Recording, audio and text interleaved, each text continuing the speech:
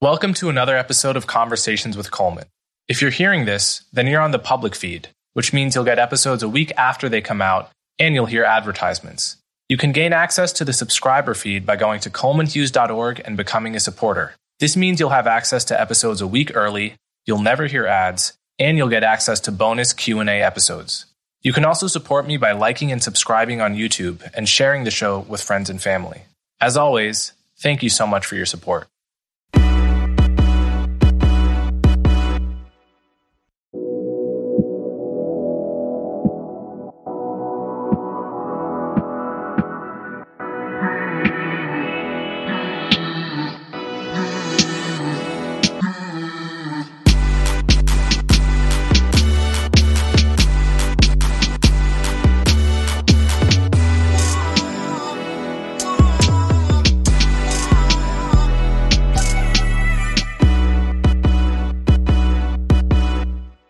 So I'm going to try to get through as many questions as I can, but I got way too many than I can actually answer in the time allotted, so I apologize in advance for that.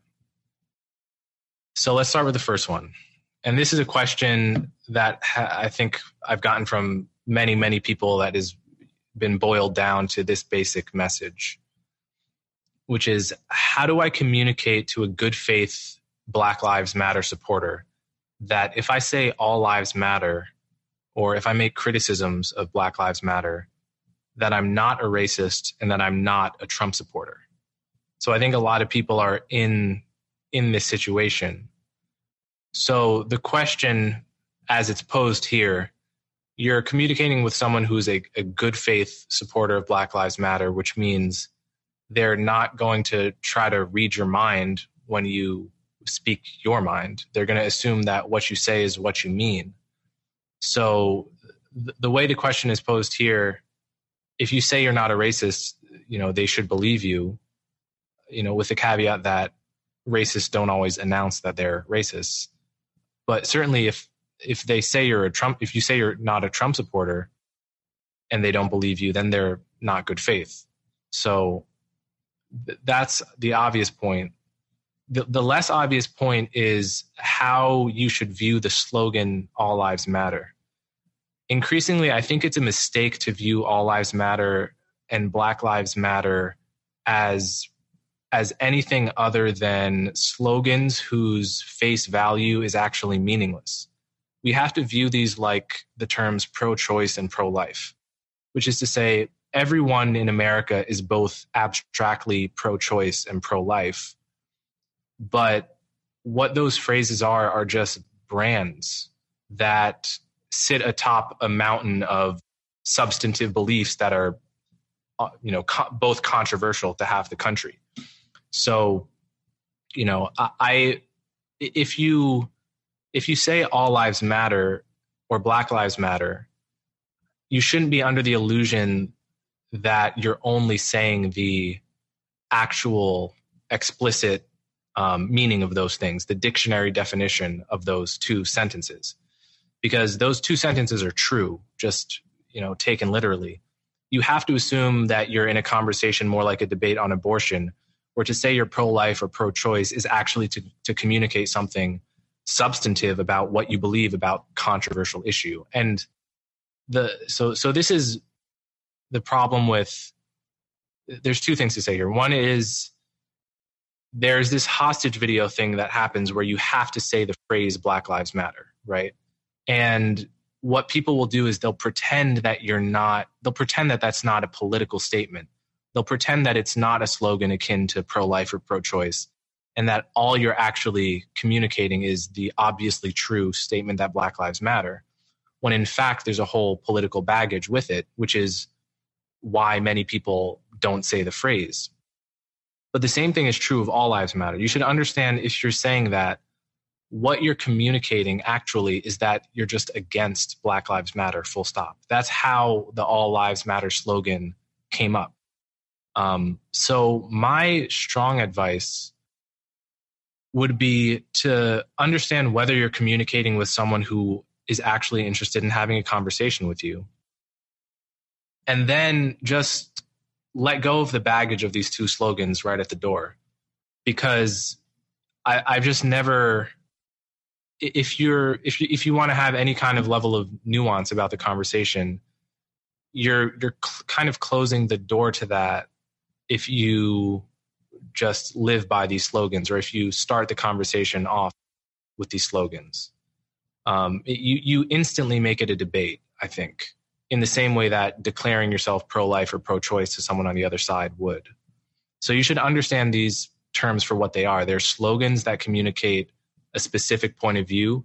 And in the case of All Lives Matter, it's actually even different than pro-life and pro-choice, because that phrase actually only came about as a rejoinder to Black Lives Matter. So it's even more, whereas with pro-life and pro-choice, those are two positions that have just existed independently as positions.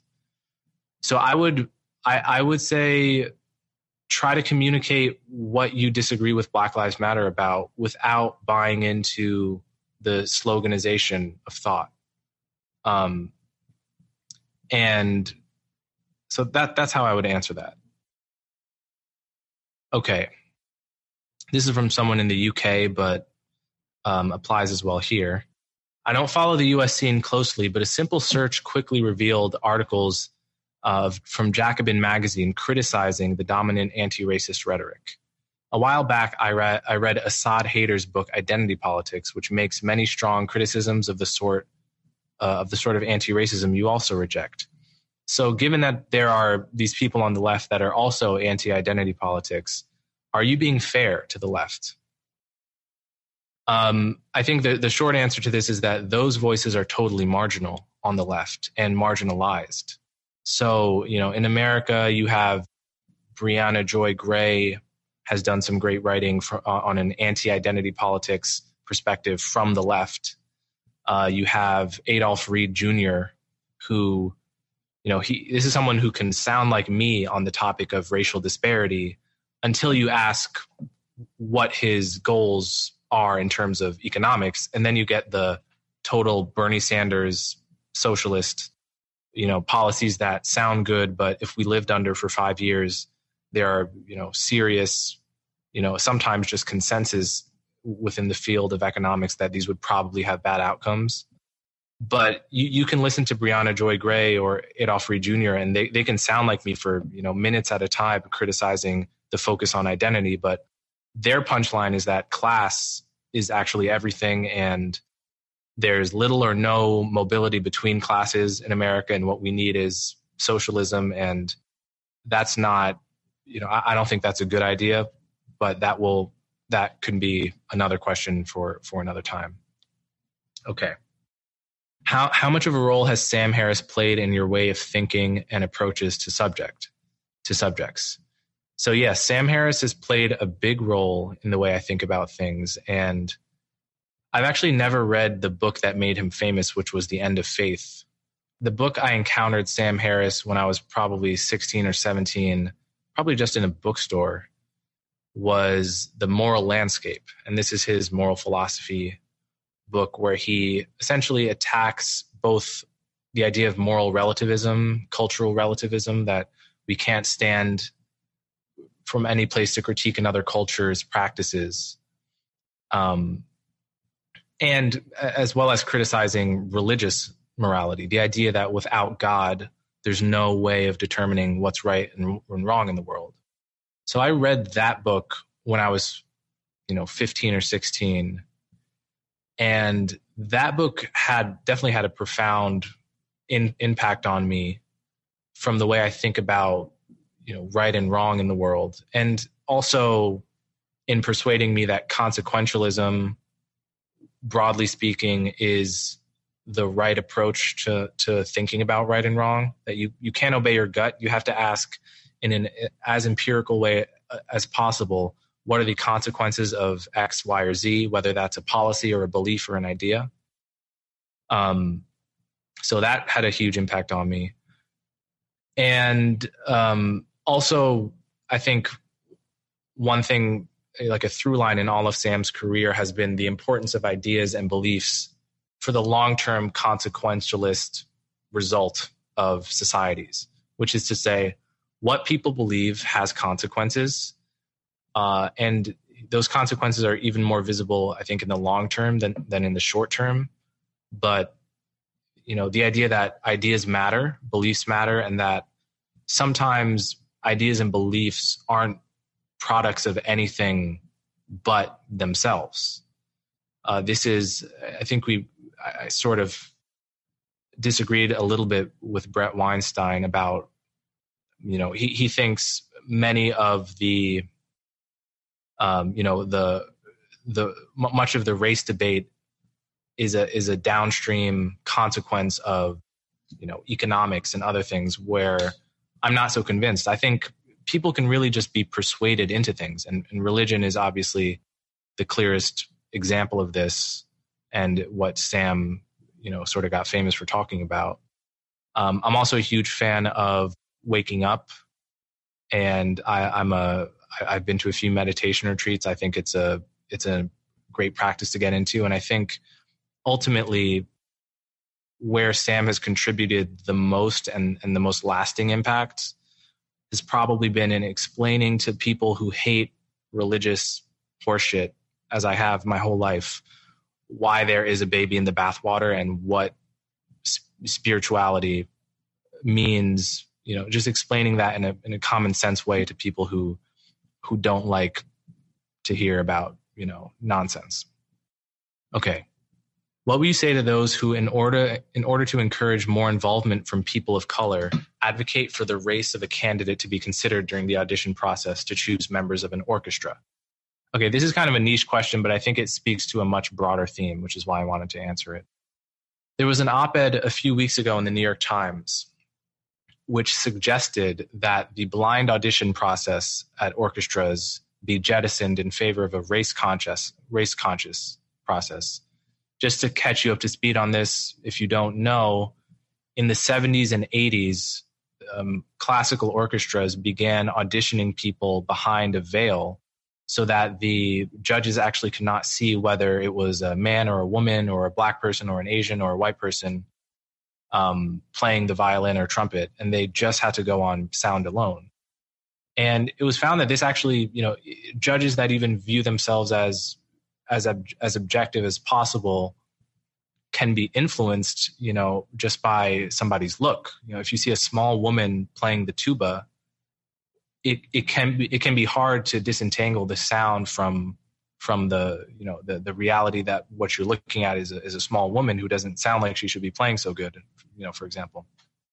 But the idea now is, this was an anti-racist, anti-sexist innovation, right? It is exactly the colorblind ideal that is the antithesis of white supremacy. This was a progressive innovation on orchestra auditions. But the idea in this New York Times op-ed was to get rid of it, because if the net result of that kind of audition process is that only 4% of the Chicago Symphony is black, as opposed to 13% of the country, then that is a racist outcome, which needs to be corrected not by less discrimination, but actually by more discrimination, by the supposedly good kind of discrimination.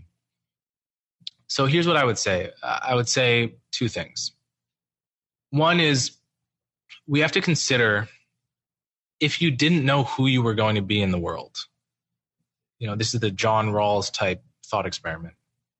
If you didn't know who you were going to be in the world, what system would you rather enter? Would you rather enter a system that is really observing your accidental characteristics like race and gender and seeking to correct for them based on the moral whims of the moment? Or would you rather enter a system that has just fundamentally committed itself to trying to become as blind as possible to your accidental characteristics and just viewing you on the merit principle alone? I would submit, again, if you didn't know who you were going to end up as behind a Rawlsian veil of ignorance, you have to choose the system that is trying to become as colorblind as possible. Right? Like if I'm going to if I actually, as a kid, I did want to be in the New York Philharmonic as a trombonist. That was briefly my dream after wanting to be a basketball player. What I would want to, the system I would want to enter is a system where I know the result at the end of the day was not a consequence of my skin color, right? There's not only do I not want to be racially discriminated against when I get in the door, I want to know that if I've gotten in the door, I damn well deserve to be there based on my talent alone, right?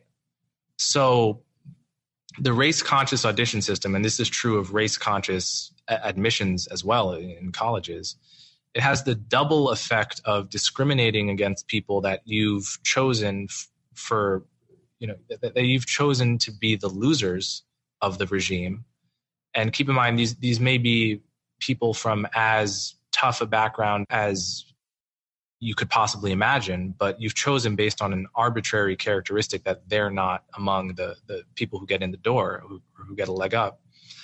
And then you've also created a system where the people that you quote unquote helped by letting them get in the door are vulnerable to the charge of being affirmative action admits. And not all of them will be affirmative action admits. Only some of them will be, but they're all vulnerable to that charge, and they're vulnerable to that, neurotic self-concern. And, a critic at this point, what they would say is, sure, behind a Rawlsian veil of ignorance, I'd like to be the person or I'd like to be entering a system that was truly colorblind. But the problem is that under that system, you have this, you're standing, I guess, downstream of a whole system of disadvantage that is accounting for the fact that there's only 4% of, an orchestra is black, right? It's because they went to schools that didn't have bands in them.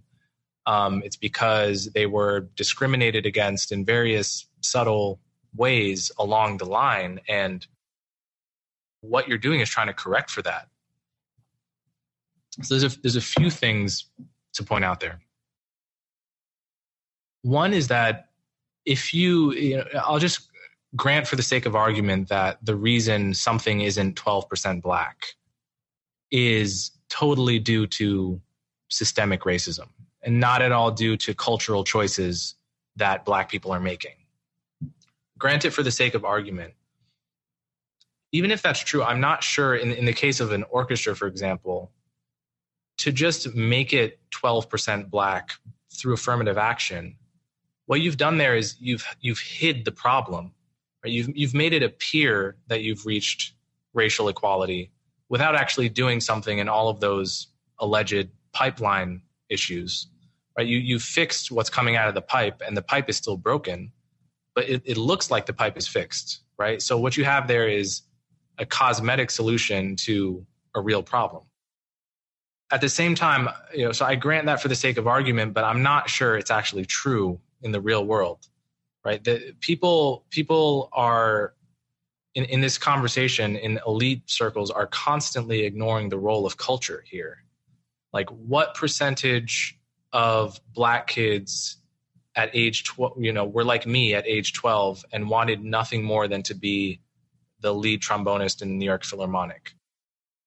There's a lot, but there's no reason to suspect that it would be exactly 12% of the kids who have that dream are going to be black, right? Because, if the word multicultural means anything, and if you think culture matters at any level than, more important than the food you eat, then culture is going to matter precisely in those ways that would predict a very non-random, non-proportionate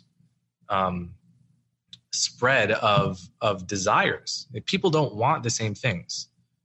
Different groups of people at the mean don't want exactly the same things. There aren't the exact same, I can bet without even knowing that the percentage of people who want to be a pilot, who this is their biggest dream, it's not going to be the same percentage if you look at Asians versus white people. It's not going to be the same percentage if you look at white people from Western Europe and white people from Eastern Europe, right? Everyone is trailing a cultural legacy which determines in part determines their likelihood of wanting certain things, right? When you see that, the number of Indians who win the spelling bee is to put it mildly, not in proportion to the number of Indians in society. Is it racist to observe that culture probably accounts for all of that, right? Culture, it's there's no gene necessarily for spelling bee per se. Or here's an even better example, and I'll get off this because I'm going on to this. The problem is I take too long to answer these questions. If you look at, basketball, it's 3/4 dominated by Black people, right? Of course, no one is lamenting this for the most part. It's just we've been trained to cringe at certain disparities, and other ones just, disparity in itself is not inherently a horrible thing to live with, because we are living with it in every sector of society. It's just that you can be trained to cringe at the very thought that, Black people only comprise 6% of X sector. You can be educated into viewing that as a horrible thing in itself, without actually having an honest portrayal of how we're getting there. But I think ultimately, at the end of the day, most people are comfortable with disparity so long as they feel that disparity has been reached in a meritocratic way, in a society that is free of fundamental barriers. That is what we should be concerned about. We should be concerned about the barriers, and we shouldn't be so concerned about the outcomes. And the example I was just going to give is, yes, the NBA is 3/4 Black, but when I look at the U.S. Women's soccer team, I see very few Black people there, and it's no accident. I think obviously genes can play a role, especially with athletics. I'm not close to all the data of what's true there with fast twitch and slow twitch muscles, but even there, culture plays a huge role, because whatever fast twitch muscles are making you good at basketball, you could ask, well, why aren't there more Black people on like the U.S. women's soccer team? Well, it's reasonable to think that Black kids, in my experience, we grew up playing basketball much more than soccer. That's not true of Africans and West Indians as much, but Black Americans, soccer is much less a part of the culture, of the subculture than basketball, for example. So that, you can multiply these examples endlessly, but you have to think about the role of culture in these things. Okay, that was too long. Do you think, for want of a better phrase, that the quote-unquote intellectual dark web needs to invite people with conflicting opinions into their sphere more often? For example, inviting people whose views they oppose onto their podcast for long-form discussion. For example, I'd like to see you speak with Robin DiAngelo or Ibram X. Kendi. Your criticisms of their ideas seem sensible to me, and I think having a long-form conversation with folks like that might help bridge the gap. I saw John McWhorter speak at length with Ta-Nehisi Coates, which I think was productive and worthwhile. I agree that that's from over 10 years ago. You should all, if you haven't seen that conversation, it's a really good one, and watch it to the end. So the short answer is I've reached out to almost everyone, you would imagine, or almost everyone you would think in the top 5, top 10, even top 15 of prominent folks who would disagree. I've reached out. Sometimes I get no response. Sometimes I get a response. Sometimes I reach out more than once. And I'm not going to name names, but it's not for a lack of trying. And this is, I can't speak for other folks in the IDW, but I imagine it's a similar. There's a phenomenon of sort of not wanting to engage that is a little bit asymmetric. It's not to say there's no one in the IDW who's penned into their own ideological echo chamber and doesn't want to talk to people. I'm sure there are folks like that, but there's an asymmetric thing where, people don't want to talk to, the people you're thinking of in the IDW more than the reverse is true. But I can absolutely promise in the very near future, I will have a smart person who totally disagrees with me, and I will get them on my podcast, and you will get that, because I agree that's what it's all about. So I promise that's as much a promise as I can give you. Okay. In conversation about race relations in America, you often rely on statistics, FBI stats, the Fryer study of police violence toward blacks and whites. One rebuttal I hear is that police reporting is entirely voluntary, and that due to lack of oversight, the numbers may not be reliable. How closely have you scrutinized the data, and how do you respond to this counterargument? So our data definitely is imperfect here, but some of these charges actually aren't true. I think reporting to the FBI, I believe, is voluntary. So that's true as far as it goes. But I've never really seen people doubt, simple FBI stats such as I use on murder, and the racial disparity in murder victims and murder perpetrators. You can find all that in information at the FBI Unified Crime Report. It's publicly available, and it's incomplete, but I try to only stick to using homicide data there, because you can't fake a body, and most bodies don't get disappeared. So when you find that 50% of the bodies every year are black, and we know people are very likely to be killed by people of the same race, that's just an undeniable disparity, right?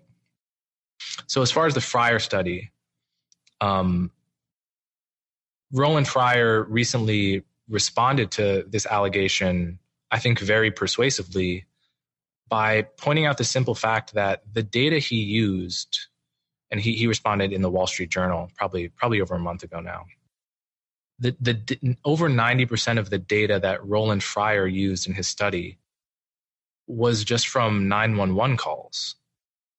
So there's a worry that when you're asking the question, you're asking the following question: when a police encounters a suspect, what is the likelihood, or what is the effect of the suspect's race on the likelihood of them shooting, holding everything else about the encounter equal? So, almost all of the studies that have asked that specific question come to the conclusion that there is no anti-black racist bias there. But so actually this is important. One big caveat about the studies is that it's impossible to actually measure bias directly or measure racism directly. All you can do is hold constant every variable, like, did they have a gun? Were they charging at the officer? What was their gender? What was their age? You can hold all of this stuff constant, and then see if there is a difference in the likelihood that a shooting occurred contingent on race. Now, even if there's a difference contingent on race, that's not synonymous with there being a racial bias.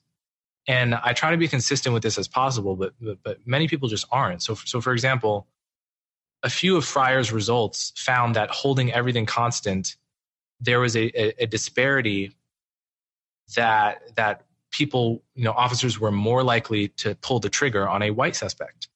Now, does that straightforwardly mean that there's an anti-white racist bias? No, because just because you've held everything constant, you actually haven't held everything constant. You've only held that which is measurable and observable constant, which is only a small slice of reality. So to preempt a criticism, a lot of what Fryer found is that the police are more likely to lay a hand and rough up a suspect if the contingent on that suspect being black, right? So, but in the same way that just observing a disparity in the result, holding everything constant, in the case of shooting, didn't imply necessarily anti-white racism. Holding everything constant and finding the reverse disparity with non-lethal force, which is what he found, that's not synonymous with finding racial bias, right? So I think what I'm admitting here is that social science is hard. You cannot just straightforwardly measure racism. You can find out certain things. And then to finally loop back around to the criticism, one criticism of Freier's work is, okay, sure, once you've already gotten to the point where you're having an encounter between an officer and a suspect, I'll concede, sure, he's not more likely to shoot if the suspect is black. But why is it that the officer came into contact with that person to begin with? Why is it that the police are coming into contact with black people more often to begin with? And can't there be racism in the cop's decision to pursue a suspect? Obviously, the answer to that is yes. A cop can be more likely to pursue a suspect if that suspect is black. So you have to think about that. But Roland Freier's response to this critique, which I find to be very persuasive, is that over 90% of his data came from 911 calls. So what that means is it's not the cop deciding based on his arbitrary bias to pursue a suspect ending in shooting. Over 90% of these shootings began with a civilian calling the police on someone else. Now, you can further say, so are the civilians racist? And, then you can, I have to think that a lot of these people calling are themselves black. But suffice it to say that objection doesn't deep six the Freier study. Okay. How would you distinguish between racism and bias in general? It's a good question. I think everyone is biased. I think if you're being honest with your own mind and observing your thoughts moment to moment, you will find that you have biases. And this is just true of everyone. This is not white people. This is black people too. This is, everyone. And I think some people are certainly more biased than others. Some of it might just be genetic predisposition. Others, it might be your life experience has, made you incredibly biased. It might be a combination of genes and culture. But racism, the kind of racism that we really ought to care about fighting, should be defined as any kind of belief that people of one race are superior to another, or deserve privileges and rights that others don't, or deserve to be given a leg up over others. So racism is an idea, whereas bias is a fact of psychology. And I'll grant that maybe there isn't a neat, perfect line between those two things. And they can certainly interplay. If you're biased enough, you're probably more susceptible to racist ideas. And if you're less biased, you're probably, you may be less susceptible, but that's how I would draw the line. What do I think about the recent announcement by Jack from Twitter donating $10 million to Ibram X. Kendi's nonprofit? Yeah, so I think this is, it's troubling, it's depressing, it deserves to be condemned, frankly. I think Jack is, I have to imagine he is too smart of a person to not understand what is wrong with Ibram Kendi and Ibram Kendi's ideology. I mean, I've heard Jack speak. He's not a dummy. So let's be under no illusions about this.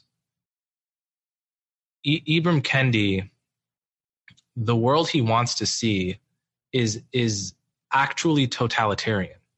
That's not, I think part of the reason some of my fans enjoy my work is because I really do not try to overstate or use hyperbole. But I encourage you all to read my review of Kendi's book, How to Be an Anti-Racist, or read Kendi's Politico article in which he lays out, essentially what he would do if he were emperor for a day. And what he would do is institute a constitutional amendment that created an anti-racist organization of experts like himself who could not be fired, who would be able to reject any local, state, or federal policy that was deemed to be contributing to racial disparity as seen by those experts, as defined by those experts, and discipline public officials who do not, quote, voluntarily change their racist ideas, unquote, quoting that from memory.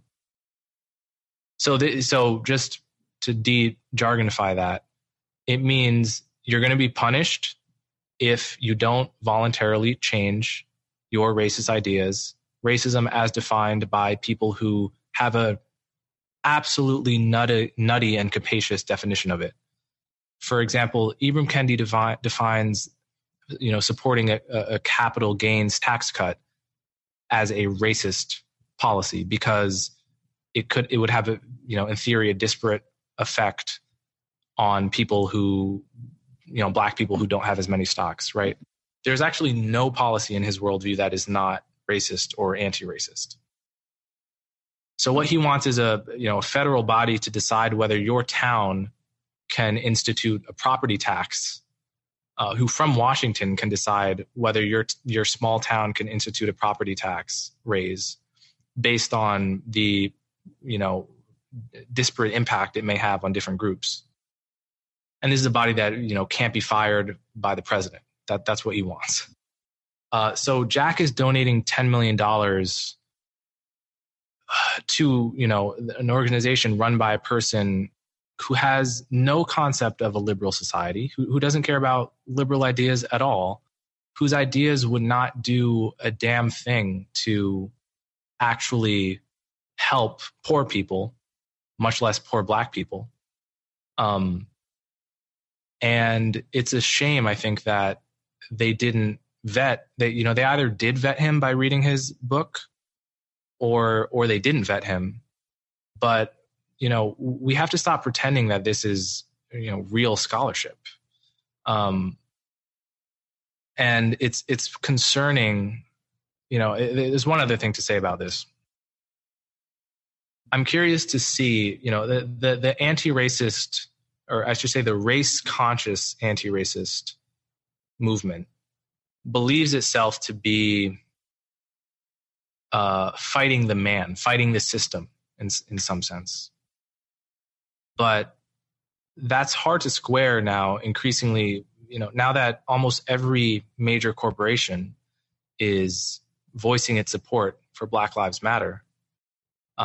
Twitter is donating $10 million to an organization that is actually very fringe, right? Like if people really knew everything Ibram Kendi stood for, I doubt even, the typical person out there marching at Black Lives Matter would necessarily support it, right? So it is really the fringe of the fringe. And for Twitter to co-sign that and to use resources that, could have been used in almost any other way is shameful, frankly. Okay. Where do you stand with regards to UBI? I actually don't have a position on this, so I will be probably, like many people, I'll be studying that question more and more. And with COVID, it's increasingly it seems like we sort of had it for a second. So I don't have an opinion on it, and I'm not going to pretend to at this moment. Lots of questions about my music career. Any update? Yeah, I've been making a lot of new music, and I'm very excited to share that all with you very soon. I have big things in the works that I'm excited about, and you'll see that probably on this side, within the year. Okay. Do you think we are witnessing the final breakdown of grand narrative? If the racial narrative breaks down, where will identity go? So I don't totally understand this question. I actually am not really sure what this person is asking. Let me see if I can find another one that's a little more. Okay. Yeah. So as to American gun culture, might you offer an estimate as to what percentage of shootings, justifiable or not, are perpetrated by persons who are prohibited by law from being in possession of a gun, either by criminal record or by the means by which they acquired the gun. So I can't give a percentage of this, but yeah, the overwhelming majority of gun violence is perpetrated by a very small percentage of people. Demographically, we're talking about Black men in their teens and 20s. And even that is too broad a category because we're talking about a very small percentage of Black men in their teens and 20s accounting for the lion's share of gun violence in this country. And those guns are, for the most part, gotten illegally. This is it's a really tough problem I have no solutions for because the regulation of guns, the law-abiding gun wielders in this country, making it 10 times harder for them to get guns or prohibiting them from getting certain kinds of guns is not going to make a dent in the overwhelming majority of gun violence, right? Which is a shame. I wish it were that easy. If it were that easy, I would be probably, as anti-gun as anyone is. But the problem of violence in pockets of the country, like the proverbial South Side of Chicago, East St. Louis, et cetera, that's not a problem that can be solved by stricter gun laws. In fact, often it's in cities with the strictest gun laws that that have these problems. It's not always out in red America where the gun laws are more lax. So we have a problem that's akin to the war on drugs, which is that people want guns, and there's people are always going to want guns, and we have to find a way to fight crime, without succumbing to the fantasy that making gun laws stricter is going to lower the homicide rate. And on that, I really recommend the book by Thomas Abt. ABT is the last name, called Bleeding Out. That's really quite good. Okay. Actually, while I'm doing that, I always get people asking me what books they should read. So I just pulled a couple off my shelf 5 minutes ago. Ones that I like that you may or may not know about. This one, this is a classic, Black Rednecks and White Liberals, essays by Thomas Sowell, one of his best. Slavery and Social Death. This is a book by Orlando Patterson, and it's a sweeping study of slavery all over the globe.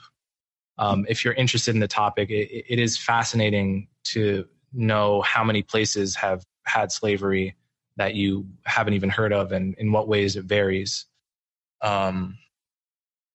One by One from the Inside Out. I wonder if this book is still in print. I got it used, but it's an essay collection from Glenn Loury in the 90s.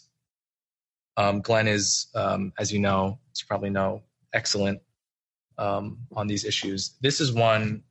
Okay, these are two that are a little more obscure, but really, really fantastic. Ethnic Dilemmas by Nathan Glazer.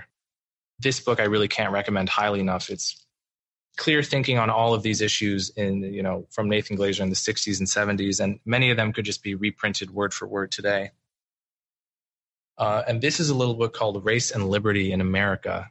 It's a compilation of texts from a classical liberal perspective on race, historical texts going back to the 1700s. I find it fascinating sort of how many people tapping into the anti-racist tradition that comes from a more colorblind perspective, Frederick Douglass and many others. So it's a useful compilation of those. Okay. Could you explore the idea of reparations through the lens of the Civil War? So many blacks and whites lost their lives in order to end slavery. Yeah, so as you all know, I think reparations is a misguided idea. But there's one objection to it that I don't agree with. And this is the idea that reparations has already been paid in blood. And that, that was the blood spilled during the Civil War. I think this just misunderstands the idea of what reparations is. Obviously, if you think of another example, such as, the internment of Japanese during World War II or the slaughter of Jews during the Holocaust, would it have counted as reparations merely to free the Jews from the camps or to free the Japanese from the concentration camps? Or internment camps, rather.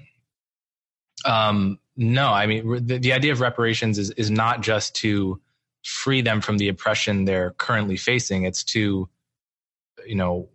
compensate them for that oppression. So I think there are a few bad arguments. There are many good arguments against reparations, but the idea that we already paid them in the Civil War is one of the bad arguments, in my opinion. How did you start as a writer, and any advice for upcoming writers? So I started as a writer when I was at Columbia as a freshman. I would write all the time, sort of for nobody. I just had to, Google Docs, dozens of pages long, trying to sort out my own thoughts. And occasionally I would do a blog post. In truth, I don't have any great advice about, how to make it as a writer. I think the truth is it's very difficult. I'm viewed as someone who is a successful writer, but I don't think I could have really made a living off of writing freelance. The pay is horrible, and it's not for the faint of heart. I think the best advice is, the advice Hitchens gave, and sort of the advice Jerry Seinfeld gave about comedians.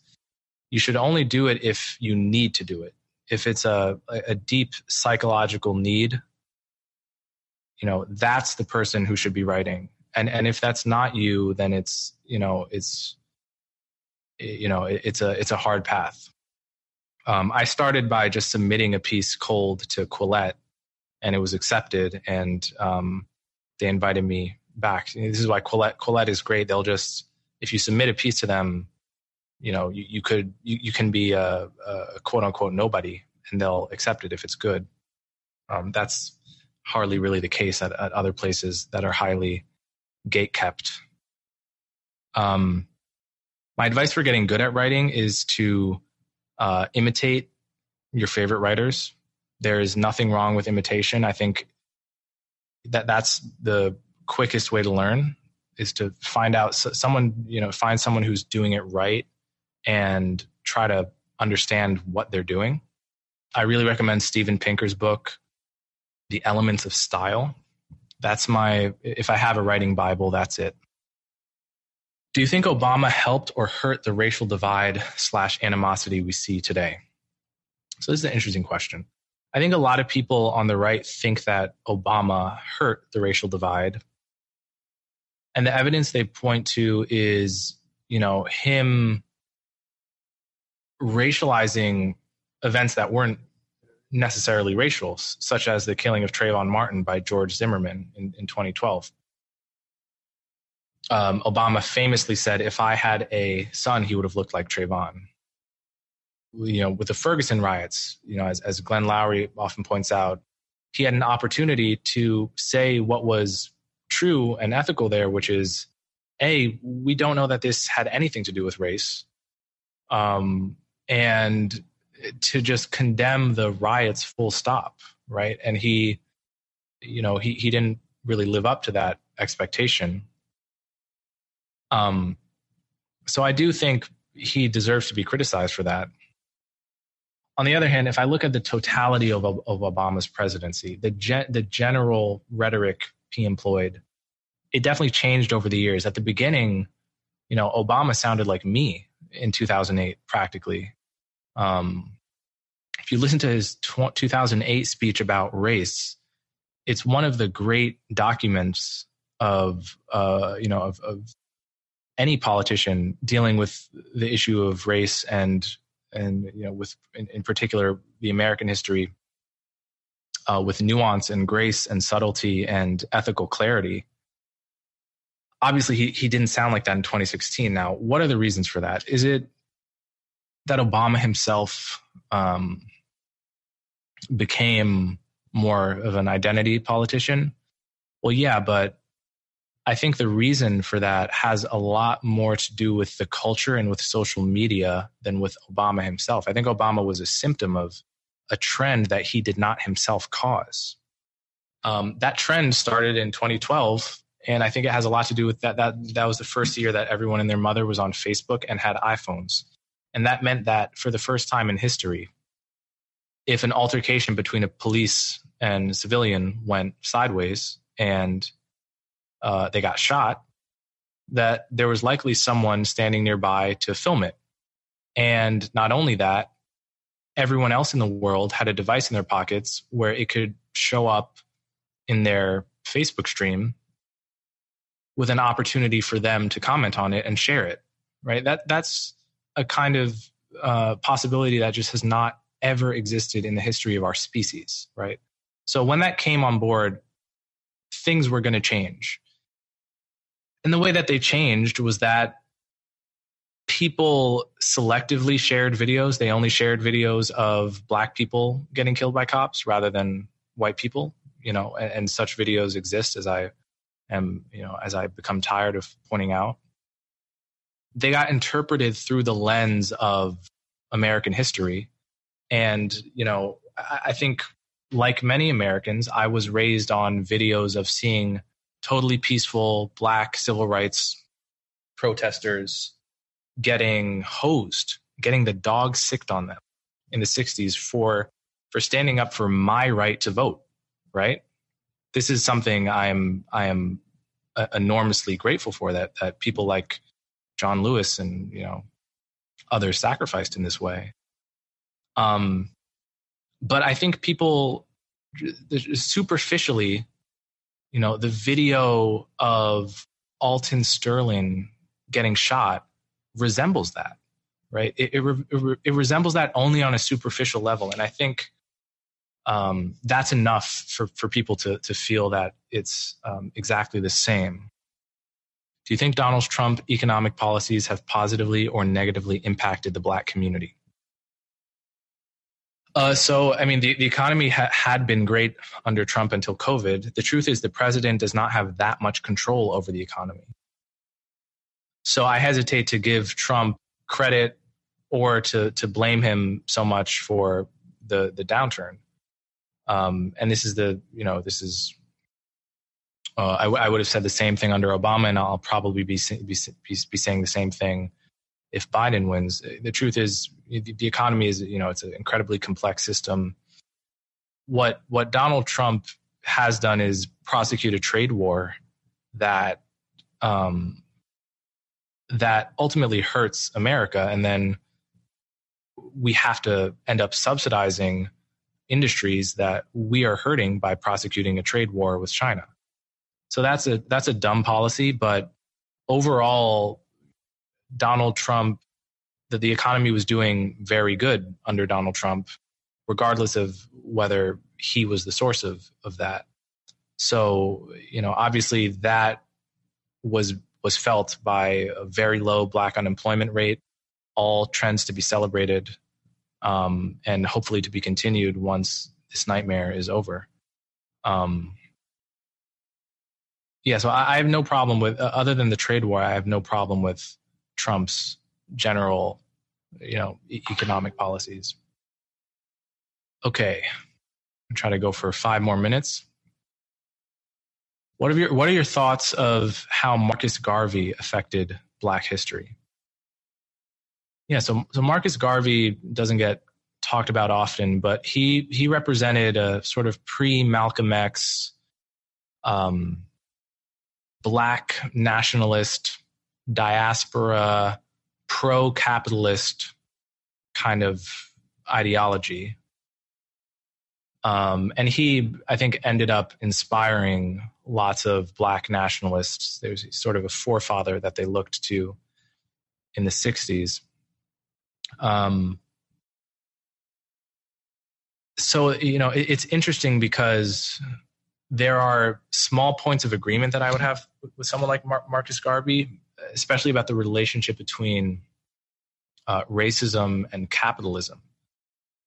Some people imagine that to be an anti-racist is by definition to be against capitalism because capitalism is racist. Capitalism is about greed and the impulse that created slavery and so on and so forth.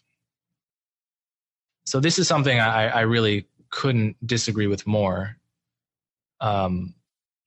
Forced labor has existed in capitalist societies. It's existed in communist societies.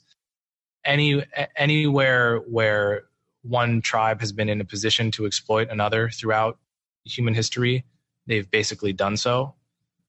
So exploitation and slavery are just the mistake is to limit your analysis to America and to observe that some exploitation happens here and much more has happened historically, and therefore to see our economic system as the cause. You just have to expand your data set to include the rest of the world to understand that exploitation is a wider human failing, not a capitalist failing. Broadly speaking, capitalism has created an enormous amount of wealth that makes the United States one of the most pleasant places to live. It's not an accident that America is the number one destination for Black and brown migrants around the world. One of the reasons for that is we have an economy that is obviously regulated, and we have a welfare state which all capitalist countries need, because there are just people who in a constantly changing capitalist marketplace, either for reasons of genetics, culture, or both, they become people that no one wants to pay to do anything. And these are just people we have to take care of. I don't want to be stepping over homeless people on the street. And I understand that not having anything to contribute to a free market should not be a death sentence. And it certainly shouldn't, if you have dysfunctional parents, we have to find ways, the government has to have a safety net. So people sort of conflate these two conversations. To be pro or anti-capitalism is not the same as being pro or anti the existence of a welfare state, right? But once you have a welfare state to catch the people who cannot take care of themselves, the broader principle that has made America such an attractive destination for people and such a functional economy where there is wealth where there's wealth to decide how to distribute in the first place is our commitment to free markets. And in practice, the free market does not, the market doesn't care what your skin color is. And there have been instances in history, such as Plessy versus Ferguson, where the streetcar company, composed of white people from the Jim Crow South, white businessmen, ended up funding an anti-racist court case, in Plessy versus Ferguson, because the racism was costly to them, right? They had to sit white people and Black people in different cars, which just didn't make sense from a profit point of view, because say that this car isn't filled up, well, you can't put people in there if they're the wrong race, right? The idea that profit is somehow always on the side of racism is just ahistorical. Truthfully, profit can be on either side depending on the context. It's neutral, really. It doesn't take a position on racism. So people shouldn't sort of conflate these two things. And that's the kind of thing that I might agree with Marcus Garvey about. But then he has a wider set of assumptions about the deep importance of your skin color, which I find to be mind-numbingly boring and tribalist and cavemanish, and something we all have to be trying to outgrow. Okay, so I guess I'll make this the last one. What are your thoughts on people being judged based on their religion? I wonder in what respect this is meant. So I suppose you mean in like a hiring context, or yeah, I'm not really sure exactly what you mean by this question, but yeah, religion differs from race a little bit in that it's, religion, it's part culture, but it's part belief system as well. And insofar as it's a belief system, then someone's religion does tell you something about what they think about the world. But, too often a religion is just, it's just something you're born into. And it's something that even if you don't believe it, you don't necessarily leave. I think there's a lot of people that are born Muslim or Catholic or Jewish and, don't really know what they believe, but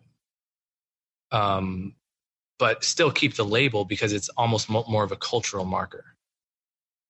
So the person clarifies that they're talking about people who think that all people from a religion, from a different religion from their own, should go to hell. Now, yeah, I mean, you'll be unsurprised to know that I think that's an all too common viewpoint in the world, and it's really really lamentable. Yeah, I guess there's just I have to imagine there aren't that many people like that in my audience, but maybe there are. If you're under the illusion that you can't become friends or even ultimately spouses with someone from a different illusion, from a different Freudian slip there, a different religion, then you're just accepting a level of closed-mindedness in yourself that it could be possible to outgrow. It might be very hard to do it, but you might find that what's on the other side is worth it. And this is where meditation and psychedelics and stuff can all be sort of useful in opening a person up who's otherwise kind of closed-minded. But suffice it to say, there are amazing people from every religion on earth. And I'm just always surprised to me that how little I know about a person based on what they tell me their religious affiliation is. Like there are increasingly, there are just people who I get along with deeply, and then on religion they're just totally dogmatic and they just believe every word of the Bible, but are truly just beautiful people in every sense. And then there are people like myself who's an atheist, and I know lots of atheists that are beautiful people, and so I try to make no judgments about people, and I'm open to being friends and being as close to people from every religion or no religion, and I think that's the only defensible way to be, frankly. Okay, so we'll put one more in here. Okay. My view of Kamala Harris. The short version is she's an opportunist. I can't bring myself to care or celebrate about the fact that she's black or a woman. I'm black too. It's not a damn accomplishment. So everyone praising her for that is confused. As politicians go, she's as unprincipled as any of them. I'm no fan of Trump, partly for this reason, but listen, this is a person. Kamala has very few principles. Let's be honest. There's nothing. This is a person who has fought to keep likely innocent people in prison, who laughed at the idea that weed would get legalized as recently as 2014 or 2015, who I believe tried to prevent someone from presenting evidence, someone on death row from presenting evidence of their own innocence.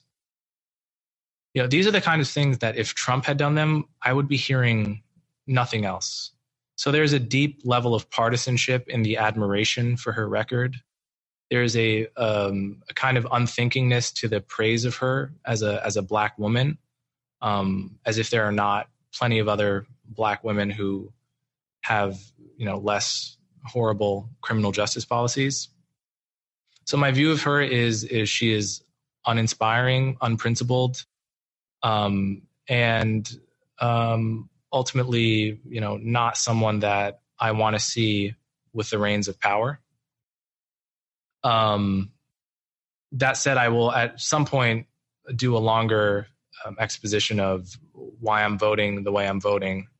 And it still looks likely that I'm going to vote for the Biden-Harris ticket as a lesser of two evils. But this Q&A is over, so I promise I will give you much more on that, and I will deal with all of the sort of objections that may be coming to your head.